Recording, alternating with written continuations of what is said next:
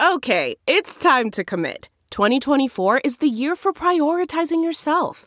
Begin your new smile journey with Byte, and you could start seeing results in just 2 to 3 weeks.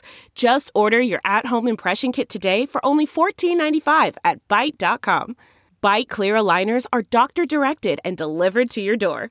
Treatment costs thousands less than braces. Plus, they offer financing options, accept eligible insurance, and you can pay with your HSA, FSA. Get 80% off your impression kit when you use code WONDERY at Byte.com. That's BYTE.com. Start your confidence journey today with Byte.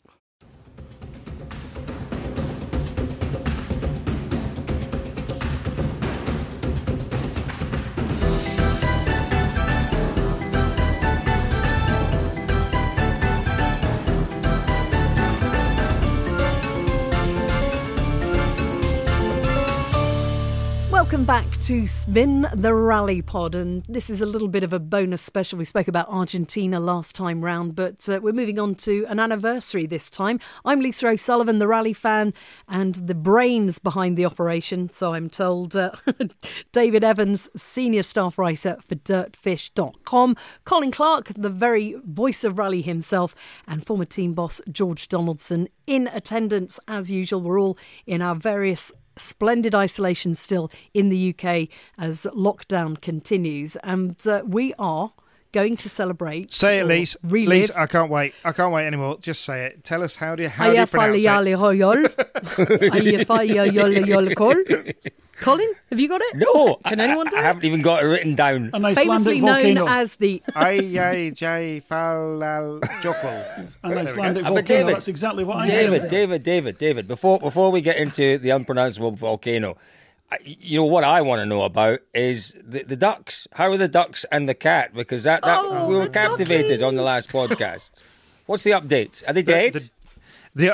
No, shh, Colin, no, the cat went hungry that night, and the fabulous man from the RSPB came along, and with a bit of social distancing, he picked up what were apparently two or 3 day old mallards, and off they went. And apparently it is a real issue right now. Lots of mallards becoming motherless, fatherless, whatever. So yeah, he's taking them away, and the cat was back to Whiskers or whatever it would be that night. So yeah, no, all happy ending. The cat hadn't tucked into the mother. No. Oh no, I don't. Possibly. No, our cat's afraid of pigeons. Just about ready to take a wren or something like that. But no, he's pretty scared of most things. So I think a full-grown mallard duck. Like I know what a mallard duck. That's a green-headed one, is it? Is that? They've got green head and kind of like shiny blue and bluey green. Yeah. The sort of classic The classic pancake duck. thing. The classic duck. Duck. Yeah, that's it. Is that the one we have in pancake? Yeah, I think it is probably. Duck. Is it? It's all duck. Yeah. Crispy Well, duck. Yeah, crispy. Andreas Mikkelsen's favourite dish. Was it? Look at that. Yes. right, they went. Yes. Yeah, they went. We talked about in the last podcast. We talked about on Sunday night in Argentina heading down to the Zebra Club. But Andreas Mikkelsen, whenever he won a rally, would head down to the local Chinese, wouldn't he, and celebrate at the Chinese? See, it's a good job these 2 day old mallards didn't land on Andreas's doorstep. Well, let's face it, he's not won a rally for a long time, so he's probably not had mallard duck for a long time. Poor boy. Yeah, he'd probably be hungry for it. Maybe. But I will post a picture. Colin. Sorry, mate. Sorry, Lisa. Colin, I'm just moving. I'm moving away from the ducklings Right. now because Colin, this was your idea, so you can start us off on the Icelandic volcano that you're going to pronounce for us, and of course it erupted whilst it was Rally Turkey. Yeah.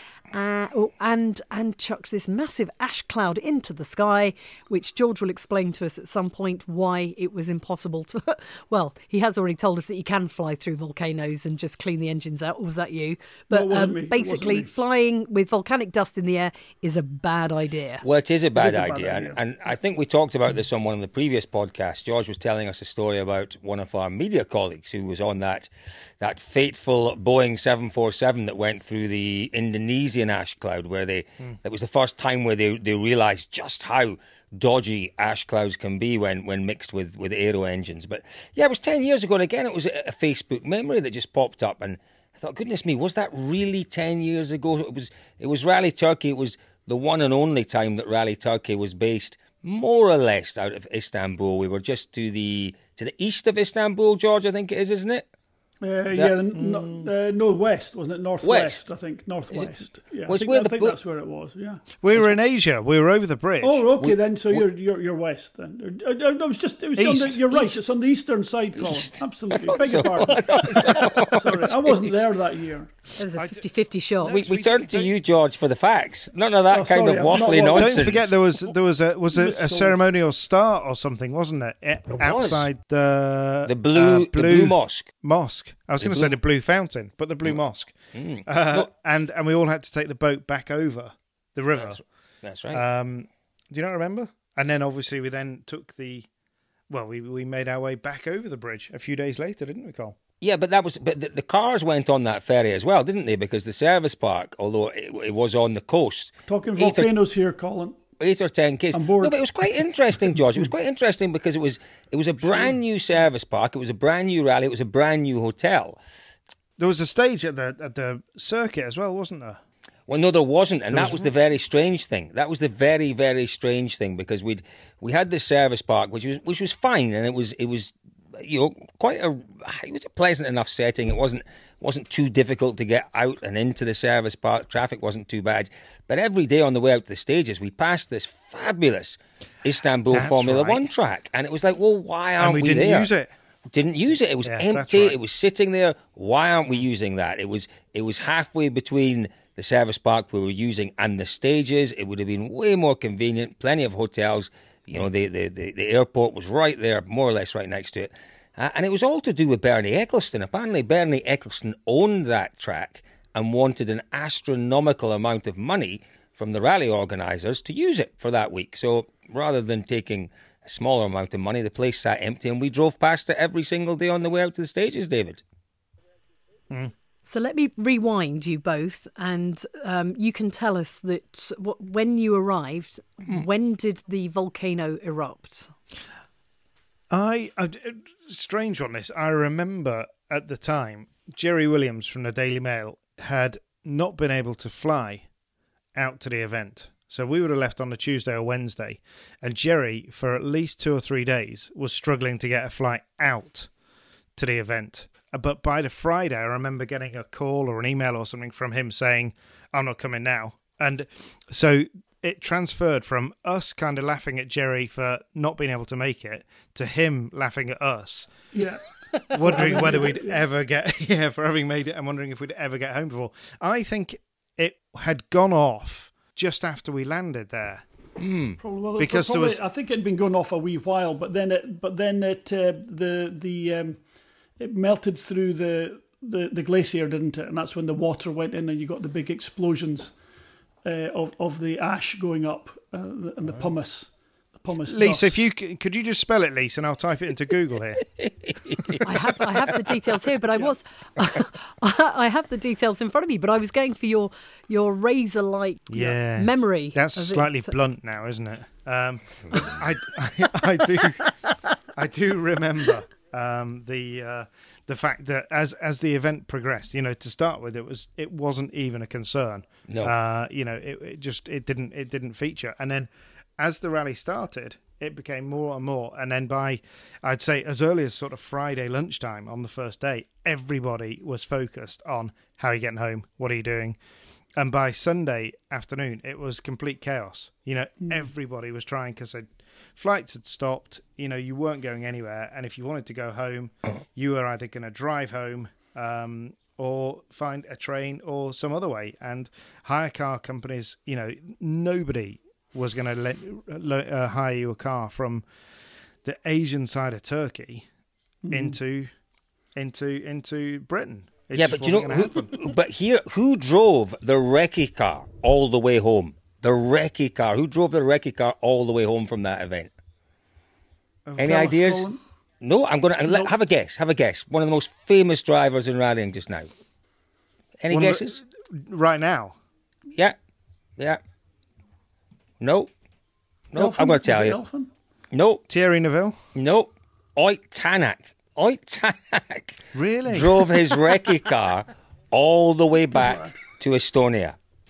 And anyone that sat in a recce car knows how uncomfortable they can be So what must have been 3,000, 4,000 kilometres, 3,500 anywhere. I've done that drive. I've driven from Turkey back to Cologne back in the day, back in 1986, with a van and a trailer. Wow. I think it took us 3 days. Why? Yeah, why? Because Good question, Lee. I was a mechanic. There was no suitable boats from Greece back to Ancona at the timing, and we just decided to go through Yugoslavia as it was then. That's right. That's right. You know, and we took an unusual route because the roads were better, and I think we drove right through the middle of what was the name of that city that was always featured, where Sarajevo. the motorway runs down the middle.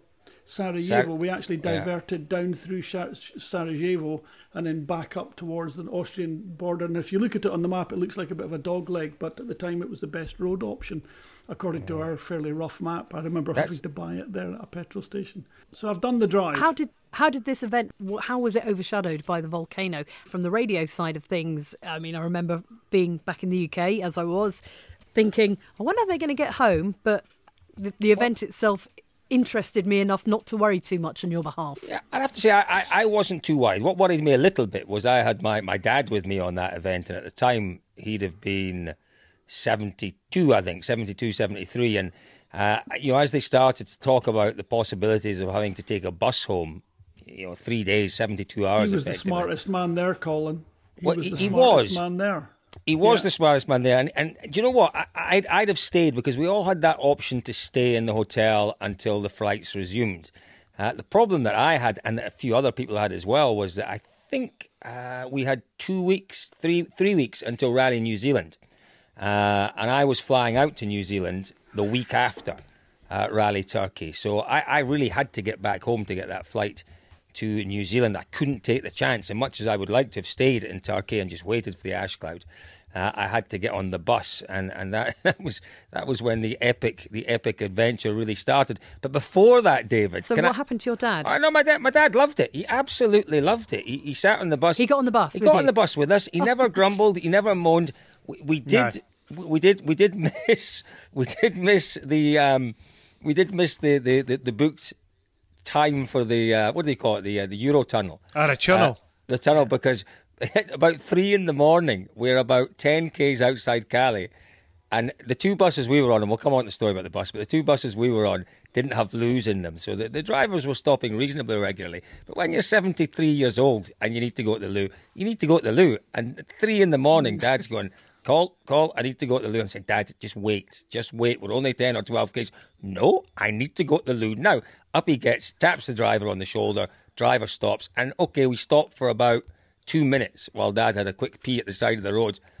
We missed the train by 1 minute. No. But nobody noticed. Nobody noticed. Nobody noticed because everyone was so exhausted and was sound asleep on the bus at the time that no one noticed. So, I felt a little guilty. I've got to say, Colt, you're massively inaccurate there. I don't think anybody was sound asleep on that bus any of the nights we were on it. I certainly wasn't. But you mentioned the event there. It was another Sebastian Loeb win. And quite an unremarkable. We talked about Oyt Tanak and his transport home from the event. I remember my lasting memory from that event is it was, of course, the Pirelli Star Driver. It was the launch, David. It was the launch of the Pirelli Star Driver scheme. Was it? Yes, it was in Turkey. Yeah. Okay. Yeah, it was. So, but Tanak was just on a mission, and we'd known him for a couple of years, and we knew how quick he was, and he was demolishing everybody. He was brilliant, and then he had the mother and father of all accidents, where in a flat out fifth gear bit he misheard a note or he got a note wrong or something, and just had a monster shunt. And that was my memory of that event, just the impressive pace and then the big crash. Also, I remember Solberg went well, because I remember talking to Petter about how he getting home, and typical Petter just didn't care. He had one aim, and he was in second place on a WRC round, and he was only looking for the win, and getting home could wait till Sunday afternoon. Whereas me, I was absolutely panic stricken because literally there was no way until you would walk around Service Park and literally be saying to everybody, how are you getting home, have you got any ideas? And if people I remember Jari Matti, they got minibus together, didn't they? That's and right. Jari-Matti got on a minibus. And, it was just unheard of. The one person who was resolute through all of this, that he wasn't going on any buses, he wasn't doing any kind of public transport, apart from an aeroplane, was Anthony Peacock from Pirelli. And he absolutely... AKA Piccolo. AKA Piccolo. He's already started a podcast before now. He has. He steadfastly refused. No, not doing it. I will stay in a hotel. I'll keep working here. And at some point, this cloud thing will disappear. I'll get on a plane and I'll go home. And that was it. But yeah, ultimately, Cole, we were incredibly fortunate in that Mr. Malcolm Wilson invited us to join the M Sport team on the way home. And we jumped on. There were 2 buses, which were they were lovely. They were Turkish, locally hired, but they were really quite comfortable, very nice. No toilet, but slightly reclining seats, and a bit of Turkish telly on, and happy days. And we very quickly decided that there would be the party bus and there would be our bus. And I think we made the right choice, didn't we, Cole? Oh, the party bus also became known as the dirty bus. Yeah, if you like, it was the management. The management were on our bus, and the boys were on the other bus. And you can imagine a group of boys on a bus for 72 hours. It all got rather messy. But what? David, when you say the bus was, did you say rather lovely? Did you actually say that? I thought it was all right. But I hadn't been on many buses. But I thought, certainly for the first 5 minutes, it was not bad. For our friends who are listening from Scotland, if I describe it as a notch up from a Berry bus, you'll understand what I'm talking about. The Berry buses in Scotland are infamous. This was a notch up from that, and the drivers. I remember as we left Istanbul with these 2 buses, and they knew their way out of Istanbul, these 2 drivers, we very quickly pulled up in a service station. I thought, what are we stopping so quickly for? We've only been on the go for an hour. He comes out, the driver, with the equivalent of a European AA fold-out road map. Literally. So he opens this map out and he goes, Istanbul here, bottom right. Calais here, top left. Right, this is the route we're taking. This is the route we're taking on a map of Europe, a fold-out map of Europe.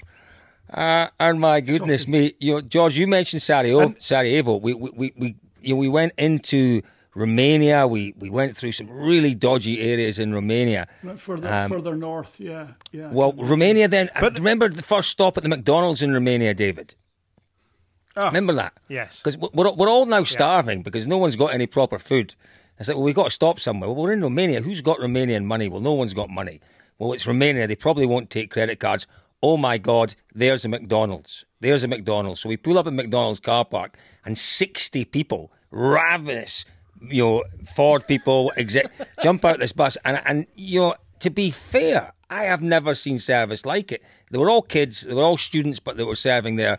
And there was not a glimmer of panic on any of them. It was like, no problems, form an orderly queue, here we go. And 60 of us got served in about half an hour, and it was the best McDonald's we've ever had. They took credit cards, it was magnificent.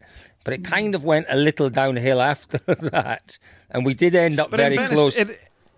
It had gone downhill before that because they had one road map between them, 2 buses. Oh, yes. So our driver had taken the word Calais and he wrote it on the side of a box of tissues and put the box of tissues next to him at the wheel, as though he was expecting to turn left out of Istanbul and see Calais on a road sign to the right. It was insane.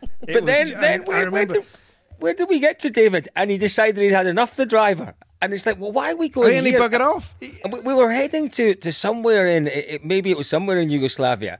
And we're driving around the ring road of the city. And I said, well, why are we here? The driver's had enough. He's had enough. He wants off. He wants to go home. And the driver got off and went home. And we then had to divert somewhere else to pick up another driver, and we should we not have gone through Serbia or we did, because if you remember, through Serbia and then into Austria from there, I think, isn't it? Well, we woke up it was probably about I remember waking up and we did Croatia and Slovenia as well. I remember those 2. Well, we're on a mountain road and it reminded. So hang on. Can I just pause this at the moment to say, so you got on the bus at what time? What day, Lisa? Was it Monday morning? No, it was or Monday was it afternoon. It was about 4 or 5 o'clock because they'd had to. It had been really difficult to get a bus, hadn't it, Cole? Because everybody had been hiring buses. So Malcolm had M Sport had got these 2 buses, and we were told, we're leaving the hotel at 5. And then I remember that morning, we went to the supermarket and we bought a pillow. And you just bought 100 bags of Haribo and sleeping pills, just everything. It was the most bizarre trip to shop for, because ultimately nobody knew on Monday afternoon when we were leaving how long it was going to take us. I know. No, and So by the time you'll get to Yugoslavia and Serbia, how many days had you been on the bus at this point? I think that's maybe the second or the first afternoon. So I think we've come through Romania and we've stopped in Romania for lunch, and in the evening we may have been getting in towards Serbia. And that we knew we were kind of somewhere around Yugoslavia, Serbia, because we're on this twisty mountain road, because obviously the road map wasn't quite showing the right way, and he'd gone a centimetre wrong on the road map, and we were 100 kilometres in the wrong direction, effectively. And I remember looking out the window, and there were 2 guys in this little village wandering along in full army fatigues with Kalashnikov rifles slung across their shoulders. And I'm thinking, nah, we shouldn't really be here. This ain't right. It was all just rather bizarre, David. That was the point, was that we'd ended up, clearly I thought we would get on a motorway in Istanbul. There would be lots of borders, but it would be motorway all the way. And then I do remember dozing off and waking up in the middle of the night, and just on the tiny mountain road doing like 10 miles an hour, because they had no idea where we were going. And, I swear we probably travelled 15-20% further than we really needed but to. I'm a bit confused by this whole process, because if I'd been on that bus and I'd realised there was any issue with navigation, I'd have been down there navigating. But we had the best. Rally team. We had the We had best. John Millington. Exactly. Exactly. But they were trying and working with the drivers, but the drivers just were not for being told, really. And at times, remember there was a driver's rest area on the bus, which was it was kind of like, it was underneath the floor, wasn't it, Colin? He had to kind of climb into this coffin, and the driver could go to sleep under there. And every time they opened it to let one of them out, there was this cloud of cigarette smoke, where they'd been literally lying in a coffin smoking Turkish cigarettes all night. But it was just, when I remember entering our 3rd night on the bus and just thinking, this is just never going to end. And then you would try and get comfortable in the seat, couldn't do that. And I tried to sleep along. There was, a number of us could get to sleep on the floor. But, every time you lay on the floor, every time they changed gear, you could feel the prop shaft moving, and it was just a nightmare. An absolute nightmare. It really was. I have to say, a member of the Royal Navy once told me that you should never stand quayside when a submarine comes in after being deployed to sea for a long time, because the smell that comes out of a submarine when the hatches are opened is something to behold. I'm kind of getting that impression that these 2 coaches weren't entirely minty fresh. As was. Bad. The dirty bus was very, very dirty. It was really very dirty indeed. I remember talking to a couple of lads after in New Zealand after the round after, and saying to them, how did you manage? How many times did you get drunk? And they're like, no, we only got drunk the once. We got drunk and it lasted for 4 days. And Josh, David, was. hadn't they? Because they obviously realised when they saw the buses that there was going to be a bit of an issue, because they had crates of beer, they had crates of vodka, they had all sorts on there. But they realised that they weren't going to be able to stop every 5 minutes to go to the loo, so they rigged up their own loo, didn't they? Yeah, and it was quite ingenious. It was quite ingenious, wasn't it? It was a fine piece of engineering, from what I remember, and we don't want to get too graphic. I don't want to know. I've not had my dinner yet, guys. The water coolers in offices, those huge kind of things are full of water. They'd got one of those, which has got quite a handy hole to let the water out. So what they did was they took one of the seats at the back and they sort of wedged that bottle in reasonably upright, upright, so that they could then relieve themselves without stopping. But quite quickly, when I don't know, 30 or 40 guys are drinking a considerable amount of booze, it can fill up quite quickly. And apparently, I'm not sure. Yeah, don't want to know. Don't want to know. It's spilled. Yeah, okay. We don't need to know. Are we drawing a veil over that? There was a bit of sharp breaking, should we say? And the bottle fell off. You said it. You said it. Oh. I'm glad I wasn't on that bus. I would have waited. Dear. I would have been with Anthony Peacock, eating undoubtedly very fine food, partaking in very good wine. Exactly. And getting told lots of very funny little stories in a manner that only Anthony can tell. So here's the best bit. Here's the best bit with bloody Anthony bloody Peacock. He got home before you. Mister, I'm not getting on that bus. No. And we were like, you're mad. You're never going to get home. You're going to be here forever. So off we go. And we got back into the UK very early hours of the Thursday morning. So I got home about lunchtime Thursday because the buses had to stop and we got new drivers and there was some Stobart buses came to collect us. Oh, what a sight that was! Which is just beautiful fabulous. Sight. Yeah. So we got on the buses and then so got home at midday or something. And genuinely, I've never been as relieved to see the shower. And phoned Piccolo and said, where are you? And he said, oh yeah, I walked into the house about 3 hours ago. And he'd beaten us by 3 hours. He had gone back to the airport every day and gone to the EasyJet counter and said, is there any chance? No, there's no chance. And he'd done that on the very early Thursday morning. And the woman had said, no chance. And he'd thought, I'll just sit and have a coffee. And the woman came running over and said, there is one seat on a flight to Luton, Gatwick or something. Do you want it? Yes, I'll take it. Jumped on the plane and was home before us. The git. I'm loving that story. It's such elegance, such poise that man has. I've not seen him in years yet. I can picture him. I can picture him, and it's a grand sight in every manner of the word. Just as a little postscript on this epic, I was going to say on this epic 4-day, I can't even think of the right word for it, but there must have been some highlights on it, or was it all please God get me home, why am I not home yet, don't stop here. I tell you one of the highlights, there's no highlights on the bus. There was there must have been funny things. There was in Romania. We stopped midway through the morning. This was before we'd got to the McDonald's because we did have to stop for obviously toilet breaks, and the driver had somehow spotted some public toilets, but the public toilets were below a brothel. That's the one and only time I brushed my teeth. I remember running out the bus park. And all these poor girls in this brothel hanging out the window looking terribly excited by the sight of all these young lads running towards the brothel. And it was like, no, quick 5-minute pee break, we're back on the bus and we're away. It was quite funny. It was shocking. But there was we were on the same bus as a fabulous photographer, Les Kolchak, who just kept us entertained throughout the whole trip. A proper kind of brummy snapper. Very, very funny fella. And I'm sure, Les, if you're listening, you should get some of your pictures and post them on Facebook and various sites as a 10-year anniversary treat for us.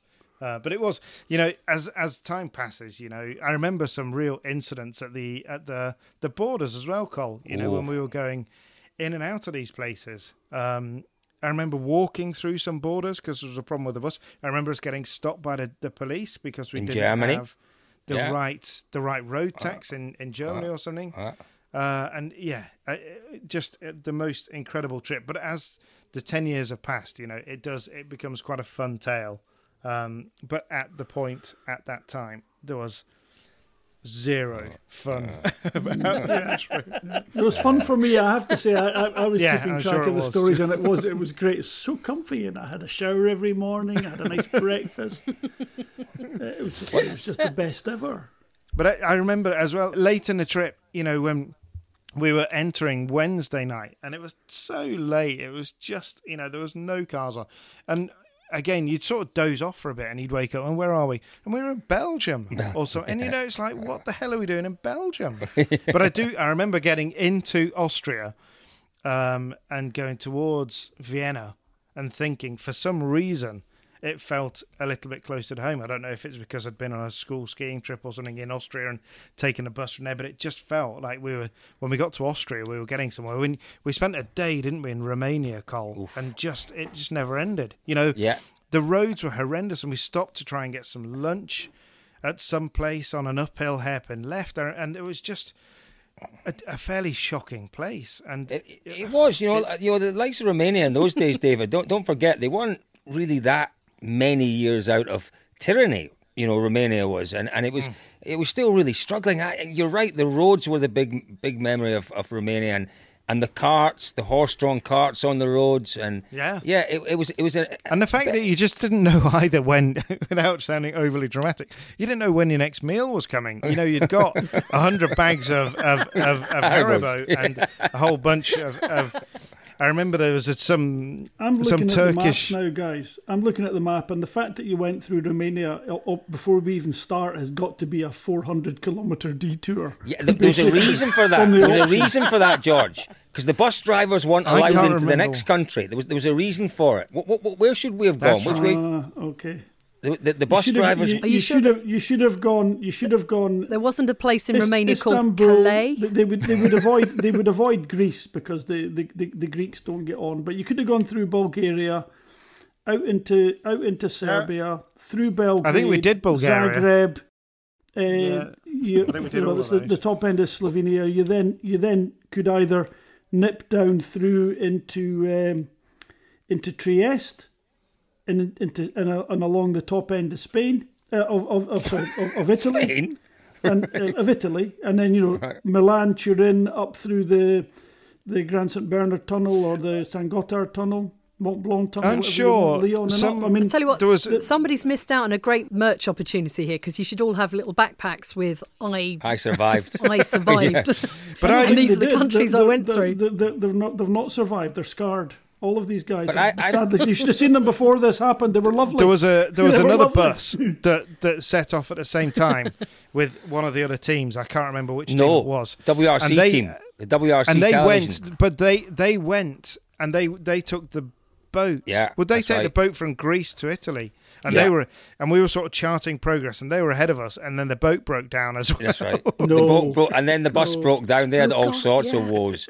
But David, how many countries did we go through? Was it 12 countries? Something like 52, Cole. It was a lot. That was the African leg. Yeah. It was fun. It was fun. It wasn't fun. It's when you hit Ukraine, you realise you were actually genuinely going backwards the wrong way. No, it was a shocker. And you had to feel for the poor lads that were going all the way up to M-Sport, because we got into Britain and stopped, and then they obviously got to go the length of the M6 as well. But that was David, the least David. at that time. I felt sorry for the two boys that were driving the buses. Yes. Who then got to drive them back? Well, they had to turn round and with their navigational skills find their way back to Istanbul. Apparently last year. They got back sometime last year, I was told. The poor boys. I forgot about that, yeah. And the poor bloke driving the party bus. I mean, dear Lord. Oh. Wow. No. So there we go. The big question then would be, if you were stuck in that situation now, here we are in lockdown, what would you do? Wait. There will be a plane at some point. There's no twisting. Yeah. There's no gambling. You just hold fire, stay where you are. Piccolo got it right, guys. 100%. Hold position. Yeah. No, oh, love it. Brilliant. Great. So that's the 10-year anniversary of, as it's pronounced, Icelandic volcanoes eruption. That's it. I did used to be able to pronounce it, but I've lost it now because it's 10 years and it hasn't erupted since, so it can stay nice and quiet. Yes. And you have been listening to Spin the Rally Pod, 10-year anniversary there. If you haven't subscribed already, make sure you subscribe through your podcast provider. All the main ones have us online now, so if you subscribe, then the next edition will drop into your podcast inbox. Yeah, your device, into your device. And there's plenty more, not just us. We've also got some great content on dirtfish.com, including sit down with the 3 team bosses as well. That's worth a view. And Colin looking, and I have to say, Colin, you do look like Laurence Olivier in that outfit. You do. Laurence Olivier playing the Nazi dentist in The Marathon Man. Oh. Is it safe? Right. Is it safe? That's exactly what you look like. It's quite terrifying. Well, there's Laurence Olivier. And listen out for the next podcast, just in case there's any more duck updates. Duck updates, it's important. Absolutely. Yeah. Yes, all right. No, I was going to say I'll give you an update on the badger that we have in the garden here, but that might be a bit too much wildlife for one podcast. But anyway, yes, do tune in with us next time. But I'm going to head off and have another glass of Prosecco, lads. It's been a pleasure and a joy as ever. Thanks, Lisa. Thank you, team. Thank you, Lisa.